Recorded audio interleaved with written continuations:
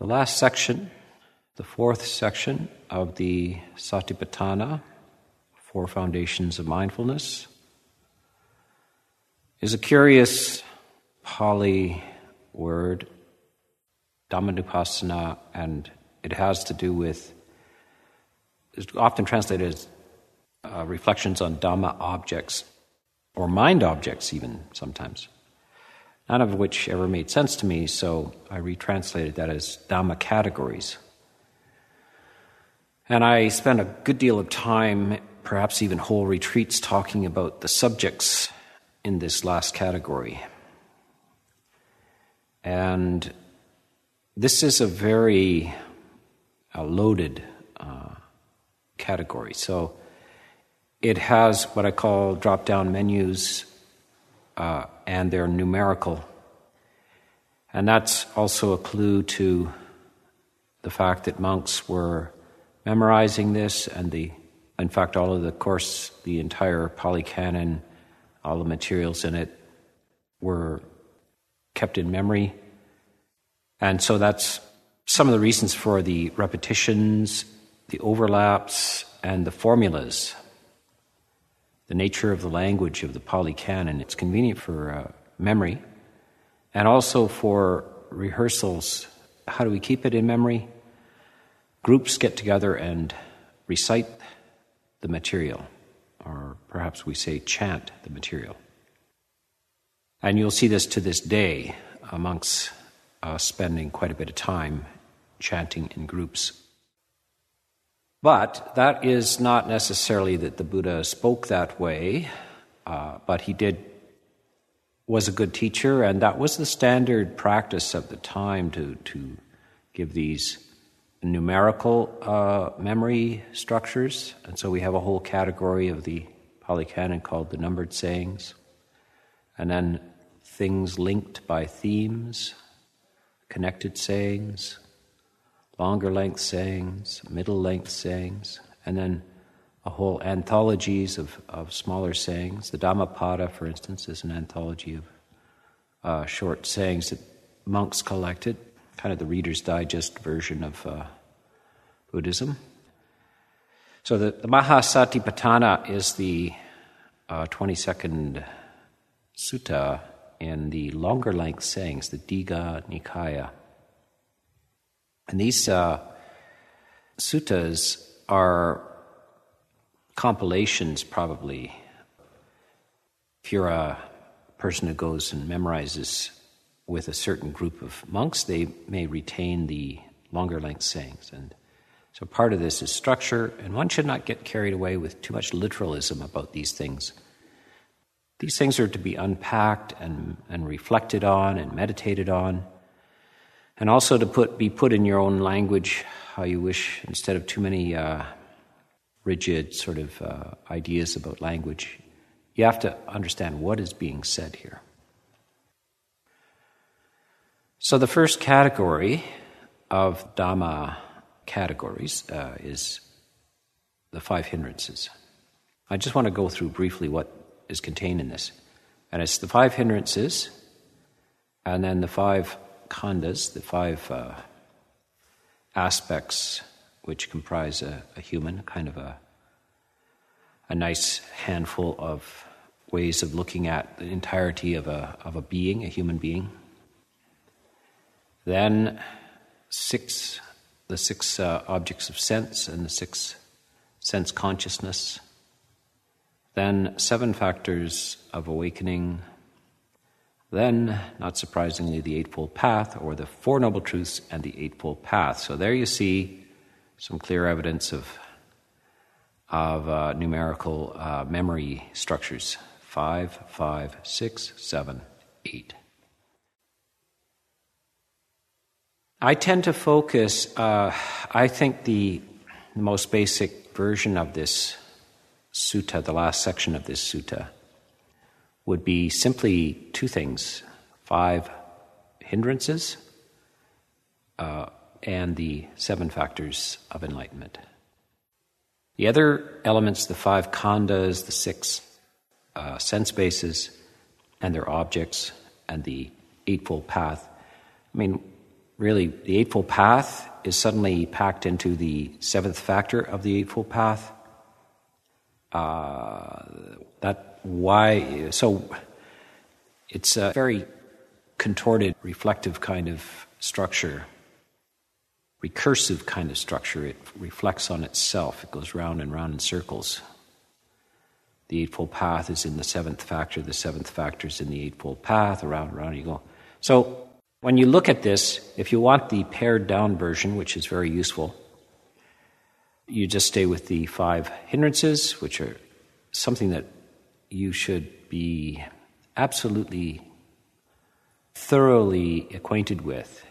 And this has to be at the tip of your fingers. This is not something that you need to to type into Google to figure out what's going on. This stuff is with you all the time. You have to be extremely aware of it and up on it, and you have to know all about each of these hindrances. Because these hindrances are in contradiction to these 7 factors of awakening. These two things the 7 factors are going to replace the hindrances. The hindrances are in contradiction. They're in opposition to the 7 factors of awakening. So this needs to be reflected on, and you need to really know these 7 factors inside out as well. And so this course, I'm going to give you some overviews of this, but this is something you would consider again and again. Now, I've given whole retreats just on the 7 factors of awakening. But whenever you talk about the 7 factors, you have to talk about what they aren't as well as what they are, and so the 5 hindrances come up.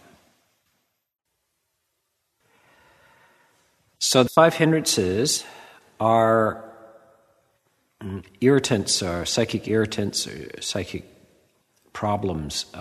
They're more or less the explicit experience of suffering. The deeper roots of those hindrances are called the samyojanas, the roots, the chains, the bonds of that are latent in the human personality. And it's out of this latent source that these explicit moments rise. So anger is always latent in a person. So people are not angry all the time, but they have a latent tendency to it. If they haven't uprooted and addressed that deep samyojana.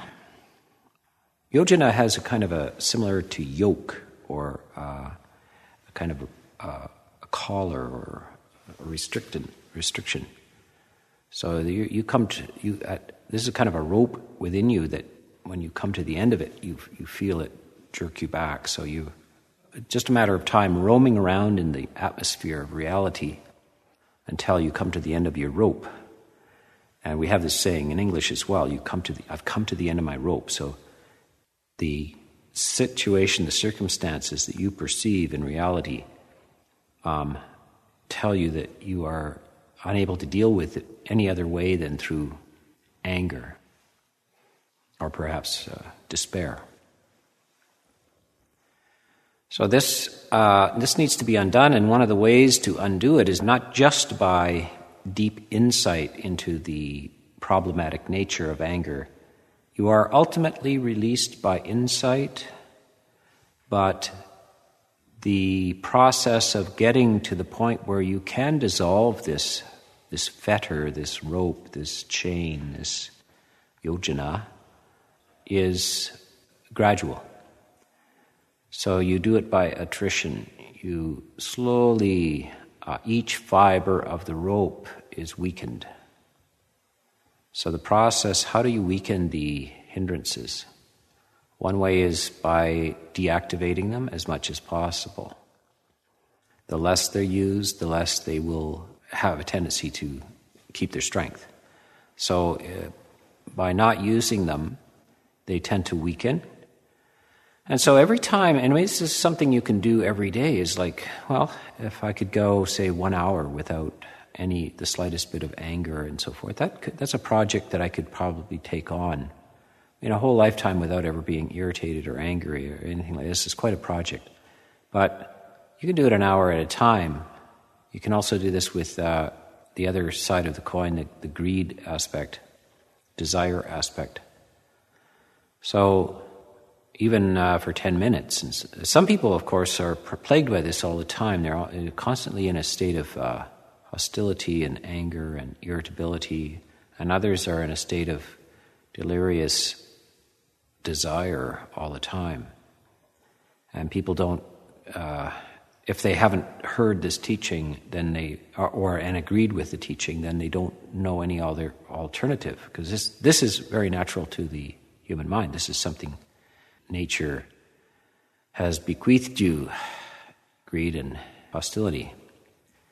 These are motivations for dealing with the world, but they're not the motivations which the higher, more developed type of human functions under. So you'll see this also in Greek philosophy and so forth, is an advocacy of rising above these primitive kind of drives, and that you're not really a developed and admirable person until you can overcome your own reactions, your own captivity by emotions and impulses of anger and greed. So a person who has no control over this quickly ends up in jail or cast out of society in some way or another. Because when people act on this, they do irrational things, they step over the boundaries, which we call the laws, and of course manners, etc. So you are destined for exclusion from mainstream society if you are unable to control your angry impulses and your greed impulses. So then the ordinary person is somewhere in the middle, where they have enough control to stay within the bounds, but they don't, usually people don't pretend to be without the emotion, but they are constrained by it enough that they won't step across boundaries regarding other people's well-being, and so into violence and theft and things like this. So the roots of the 5 precepts, the sort of virtue precepts, the moral precepts of not killing, not stealing, no sexual misconduct, false speech and full awareness, and then use of intoxicants. The roots of those are the inability to control one's primary drives, and the primary drives are just greed and hatred. Those are the first 2 of the 5 hindrances. And so this is mindfulness is being brought to bear on this. So mindfulness is to recognize things. Reports from, so remember this, the mindfulness is the sentry, and it looks out, attends to the gate. And through the sense experience, through sight, sound, smells, taste, touches, and ideas, one perceives, has a distorted perception, misinformation and disinformation about the kingdom. And the kingdom is reality, external reality. The information about external reality is conveyed to you through the senses. And there's misinformation and disinformation. And the sentry is asked to interrogate any kind of reports about the kingdom. Now, this may sound, it's interesting, I mean, it makes sense, but it's unbelievably close to how reality works. Right now, in the pandemic, so I want to stay very timely with this.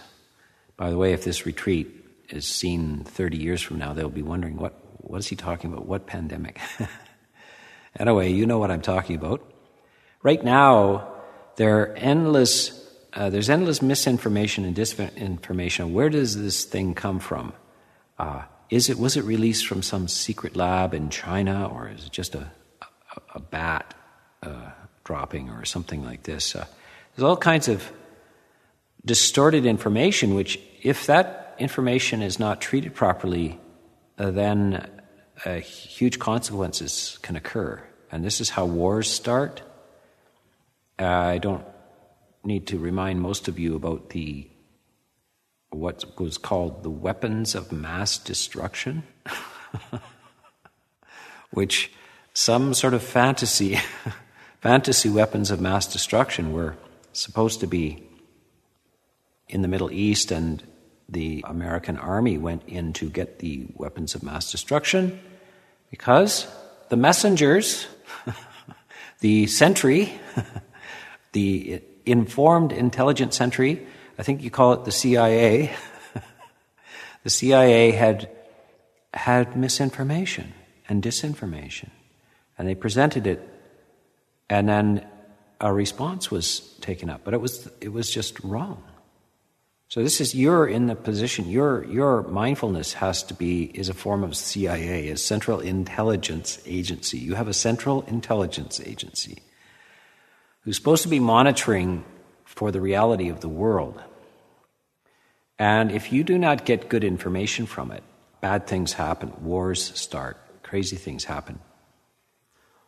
All kinds of criminal cases, justice cases, and all kinds of social injustice in history has been committed because of distortion of information. So what is the primary distortion of information? And it's that the anger element has an unwise attention to the fault, and so there is anger generated. The greed element has unwise attention to the beautiful, and so possession and desire is generated. So this is something also to be highly aware of. Now, in a previous talk, I talked about what is the accompanying feeling of anger. The accompanying feeling of anger is unpleasant. Anger doesn't arise except with an unpleasant feeling. Greed arises both with unpleasant feeling and with pleasant feeling. That's information that you really need to reflect on and say, well, why would I want to inflict an unpleasant feeling on myself? And people, basically, unless they have contemplated the nature of anger and the feeling accompanying anger, they are not even aware of it. They've been in and out of anger their whole life, and they still don't know whether it feels good or not. So they haven't really, what does it feel like? What does desire feel like? And then secondly, this other element, what is the cause? How does anger arise? So the Buddha is brilliant in giving you something simple, and it is that you are attending unwisely to the fault. So you don't, when things are just fine, you're not angry. It's because your attention latches on to the fault, to the exclusion of the whole picture, and the forgetfulness of the nature of this magnification of the fault is the cause for the arising of this anger. What is the cure for the arising of the anger? Wise attention to the fault. By the way, so it's not that if you're free of these hindrances, it's not that you're unaware of the faults of the world. They talk about looking at it through rose-colored glasses, everything's fine and so forth. The Buddha is the last person to say everything's fine. He says everything isn't fine, and it never will be fine. It's, in fact, loaded with problems and faults, and that's why suffering is intrinsic to existence. However, it is how you attend to these faults. So we're in the midst of a pandemic. How will you attend to it? Is this a cause for despair? Is this a cause for frustration? Is this a cause for hostility? I mean, people channel it in all kinds of ways, like, who started this? I'm going to get them. Maybe it's a hoax that we can manipulate somebody. We're all being manipulated. this kind of unwise attention to it and the following up with some negative kind of emotions is the wrong way to look at it. It certainly is a worldwide disease going around. Can you be at ease? Should you be at ease in the midst of it? Yes. And this is called yoniso manasikara. Yoniso as that which goes to the root, and manasikara is the mind doings. And this is the essential critical faculty without which you cannot attain enlightenment. This is the most important internal element. There's one internal element which is critical and one external element which is extremely important. The internal element is the capacity for wise reflection, yoniso manasikara. Can you look upon the world and yourself and reality with wisdom? Can you see its true nature? Can you see its flowing, fluctuating, transparent, insubstantial nature? And can you retain that vision? Can you hold that vision? Can you remember that vision? That's the single most important internal capacity. And the external capacity is a kalyana mitta, a wise friend. Who is this wise friend? For instance, the preeminent wise friend is the Buddha himself. So this is the ultimate kalyana, meaning beautiful. Mitta, friend. Mitta and metta are related words. Mitta is friend and metta is loving kindness.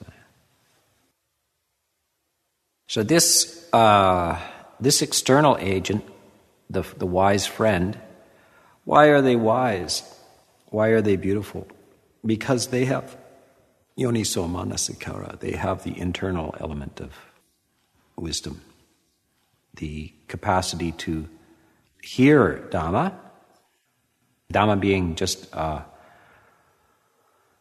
optimal way of regarding human existence. It's a very practical side of teaching. It's not merely like science, physics, and so forth. Physics is not biased in what it studies. It studies everything and attempts to get accurate accounts of the nature of reality. But the Buddha is saying, actually, there's some sort of priorities in the knowledge structures that you have, what you're going to invest your time in and what you're going to invest your intellect in. And physics is not the best investment. You don't get the best return on your investment by studying physics or chemistry or any of these things. These are even the practical arts or making money or so. These are not illegitimate things. It's just that you don't seem to have something called priorities. And the priority structure, the hierarchy of priorities, is that at the very top is the nature of human suffering, why the roots of human suffering. That is the priority, and all of your intelligence and your skill and your capacity should be prioritized that. Everything else is secondary. You need your livelihood. It's all right, you can be a physicist, but understand that it really is not going to solve the essence of suffering. So this is the capacity for wise reflection and to see the faults in the world with wisdom, and then anger doesn't arise with it. You have lucid capacity to see there's all kinds of political shenanigans and social injustice and all kinds of folly and treachery, all these things. The Buddha is fully aware of these, and all wise people should be fully aware of these things. But it's how you look at them and the emotion that accompanies it. So you see it in a larger picture. You see basically the roots of this kind of evil and problematic behavior the cruelty, etc. in the world, the roots of it is just ignorance. So once you understand, well, people do this because they don't know any better. So this is a way of looking at things without igniting this hindrance of anger. Anger, if you recall from a previous talk, is a great stain on the personality, but may be easier than greed to get rid of. Greed is another is caused also by unwise attention to the beautiful, and so you see in a deceptive way, you see what is intrinsically impermanent as permanent. This investment in things is that you forget the transient nature of things. It's quite appealing, it's quite beautiful, but something has been forgotten, is that it's intrinsically going to evaporate on you, dissolve on you. So this is it's like you are a raccoon, and raccoons are very interesting little creatures. They have very human-like hands, very interesting. And they like to wash their food. So I guess they've learned that sand and so forth erodes your teeth. Somehow in evolution they've managed to learn to wash their food. But this, if you give them a sugar cube, they will tend to go and wash the sugar cube. And then they don't have any, where's the food? It's gone. If you give them another sugar cube, they wash it again. So this is, we're a bit like raccoons. Having been given a sugar cube, we have forgotten the transient nature. It's not substantial. It won't outlast the washing. This is true about all things, all levels of beautiful experience. And this is why as I presume that the raccoon is actually quite disappointed to find out that the sugar cube is gone, and we are also disappointed when the sugar cube is gone, when our house is gone, when our health is gone, when our car is gone, when our money is gone, when anything, all of this stuff that we thought was desirable and beautiful is gone. Are we disappointed? Are we shocked? Are we confused? Why would we be? You didn't know that? You didn't know that things are impermanent? So this is wisdom, the application of wisdom to the beautiful, is that one sees it. It's not that you cannot see. The Buddha himself had good taste. He had excellent eyes, ears, nose, tongue, body, and mind. He had all of the sensory apparatus was intact. He also had a very good, subtle sense of what was thought by the world, as he would say. So that the world considers that beautiful. The world considers that not beautiful.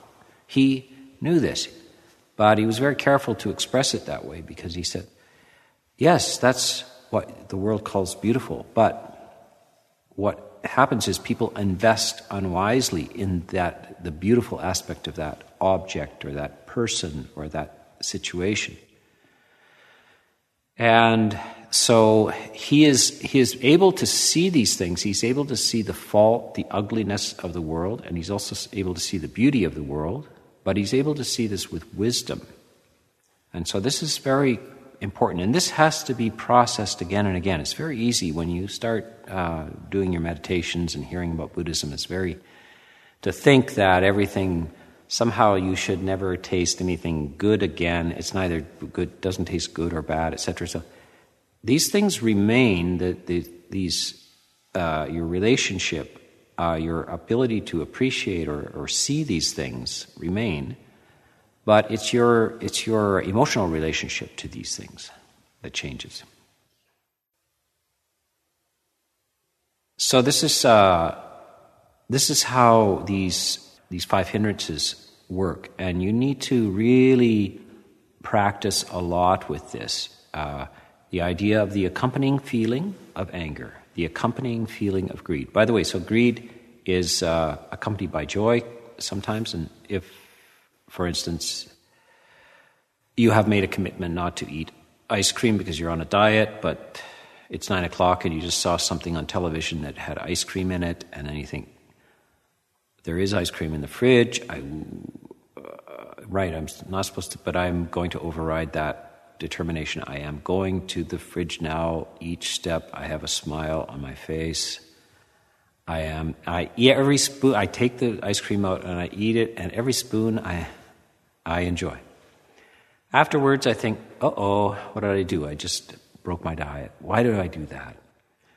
You might have an accompanying sense of guilt or remorse about it, but you had joy in the taste and in the anticipation of the experience. So, or you could actually have a kind of a swing back and forth between this desire for the taste and despair at your inability to stay on a diet. So, desire comes up with pleasant feelings sometimes, negative feelings sometimes, and kind of swinging back and forth between them. So this is something to know and rehearse again and again, to observe it, so that you're not just taking my word for it or the Buddha's word for it. You see it in your own direct psychological experiment. This is just a little experiment. This is Pavlov's dogs. You can run the experiment on yourself, so you don't have to take anybody else's word for it. This is what what they mean by the Dhamma is directly visible here and now. Dhamma is directly visible here and now by you, not by secondary sources. It begins, though, by hearing it from somebody else. And then you think, let me just check that out. And by the way, the Buddha invites you to really put these things under scrutiny. He says, he calls Dhamma is like gold. Gold, and in the time of the Buddha, currency was traded in gold. But there was all these nefarious people who wanted to, coat lead with gold and so forth, and so you never knew whether. So they had tests, and you burned it and you cut it and etc. And the more you do that, the more it shines. So he says these teachings are like gold. Go ahead, test it, see if it's real.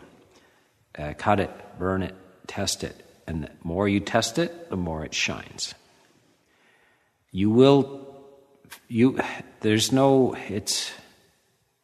not like some people will benefit by the absence of the diminishment of anger or greed, and others won't. It doesn't work that way. All will benefit from that, these diminishments.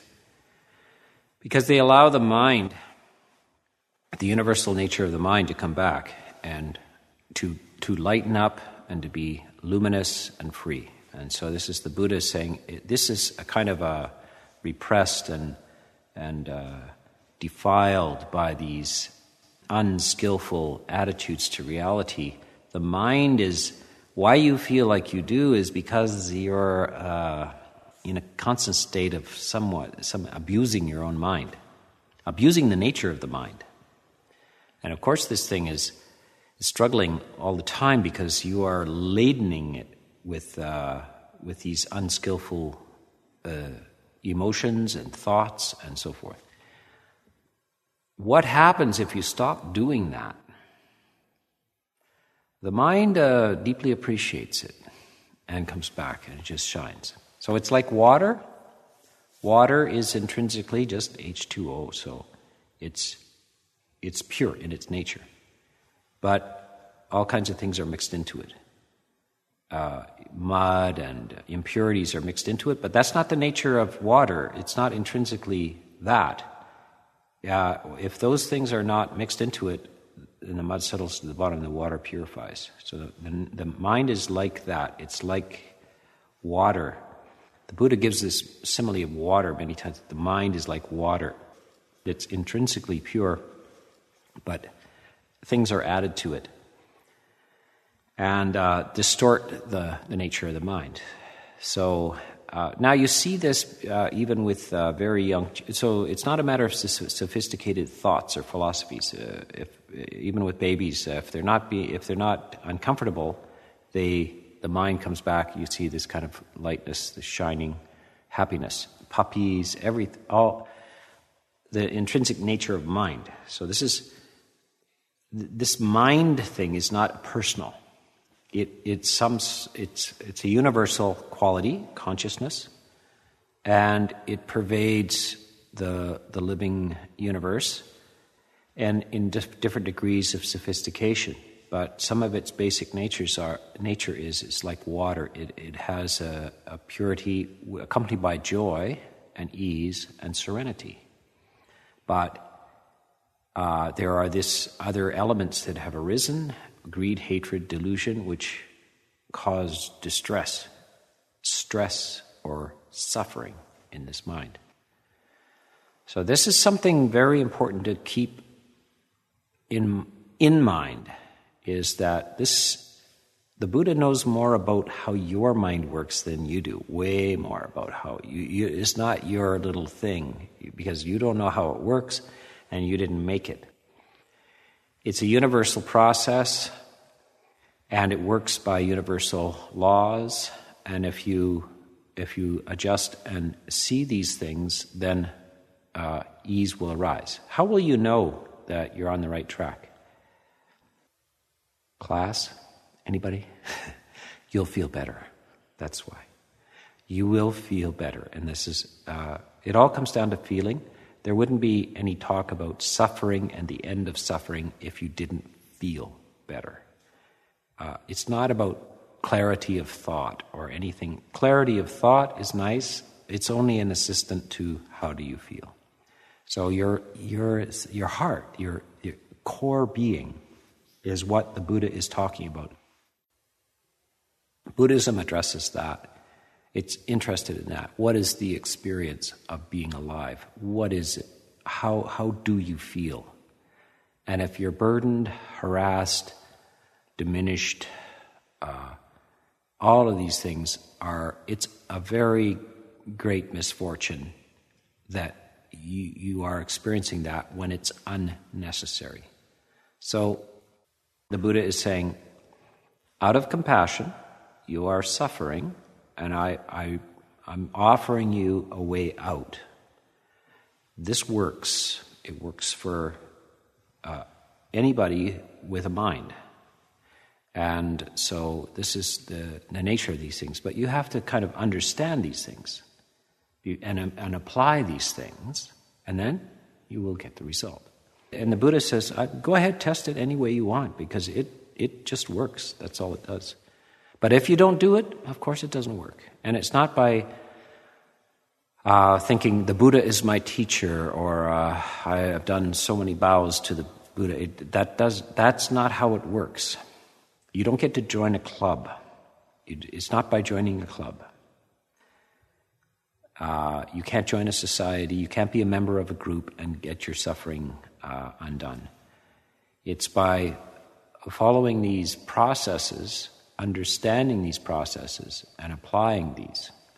And it doesn't require, high IQ. It's just something that is present and obvious to you. Even children can understand this. So I've just touched on basically the first two of the 5 hindrances, and perhaps you can see why I'm compressing this last section because we have one more talk left, and I'm going to skip over all of those the 6 this and the 5 khandhas and so forth. I'm just going to talk a little more about the hindrances, and then 7 factors of enlightenment. And these are the critical elements of the sutta. The other things, the 6 sense bases and their objects, and the 5 khandhas. 5 khandhas particularly are it's a very, very important teaching, and you could dwell on that for a whole retreat. Part of the 5 hindrances, 5 khandhas, the 5 elements of a human, so the body, perceptions, feelings, consciousness, and volition. Much of this is already being talked about in the 4 foundations of mindfulness. So we've talked about the body. That's the first khandha. That's the first of the 4 foundations of mindfulness. We talked about feelings. which are the second category of the four foundations of mindfulness. And we also talked about volitions and perceptions, because part of the feelings are that there's psychologically derived feelings and there's physically derived feelings. The psychologically derived feelings are volitions. And then I also specifically talked about perception in about two or three talks ago. Perception, changing, learning to have some control over this. So, and in fact, I've just been talking about it. Seeing an object as repulsive or not. And when we looked at the body, so we could see, some people see the body as beautiful or repulsive, and that you're attempting, by reflecting on this, to change your perceptions of the body. And then consciousness, where does that come up? Consciousness, I keep mentioning this fellow, this king at the center of in the walled city. The Sati is looking down on the gateway, and Samatha and Vipassana, the messengers, are coming and being admitted. Where are they going? They're going to the king at the center of the city. And who is the king at the center of the city? Consciousness. It is the restructuring and reinforming of consciousness.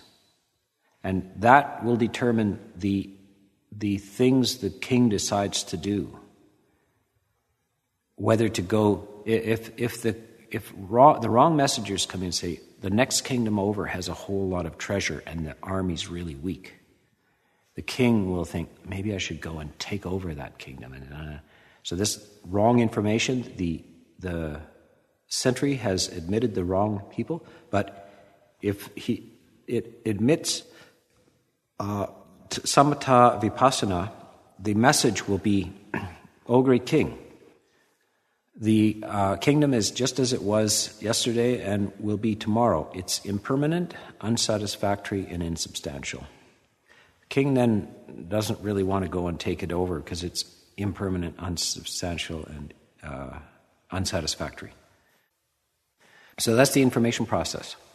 Getting the right information about reality changes all your motivations, and all your motivations come out of consciousness. So we just did, in 3 minutes, we took the 5 khandhas all apart and why they're important, but they're kind of included in the 4 foundations of mindfulness. So,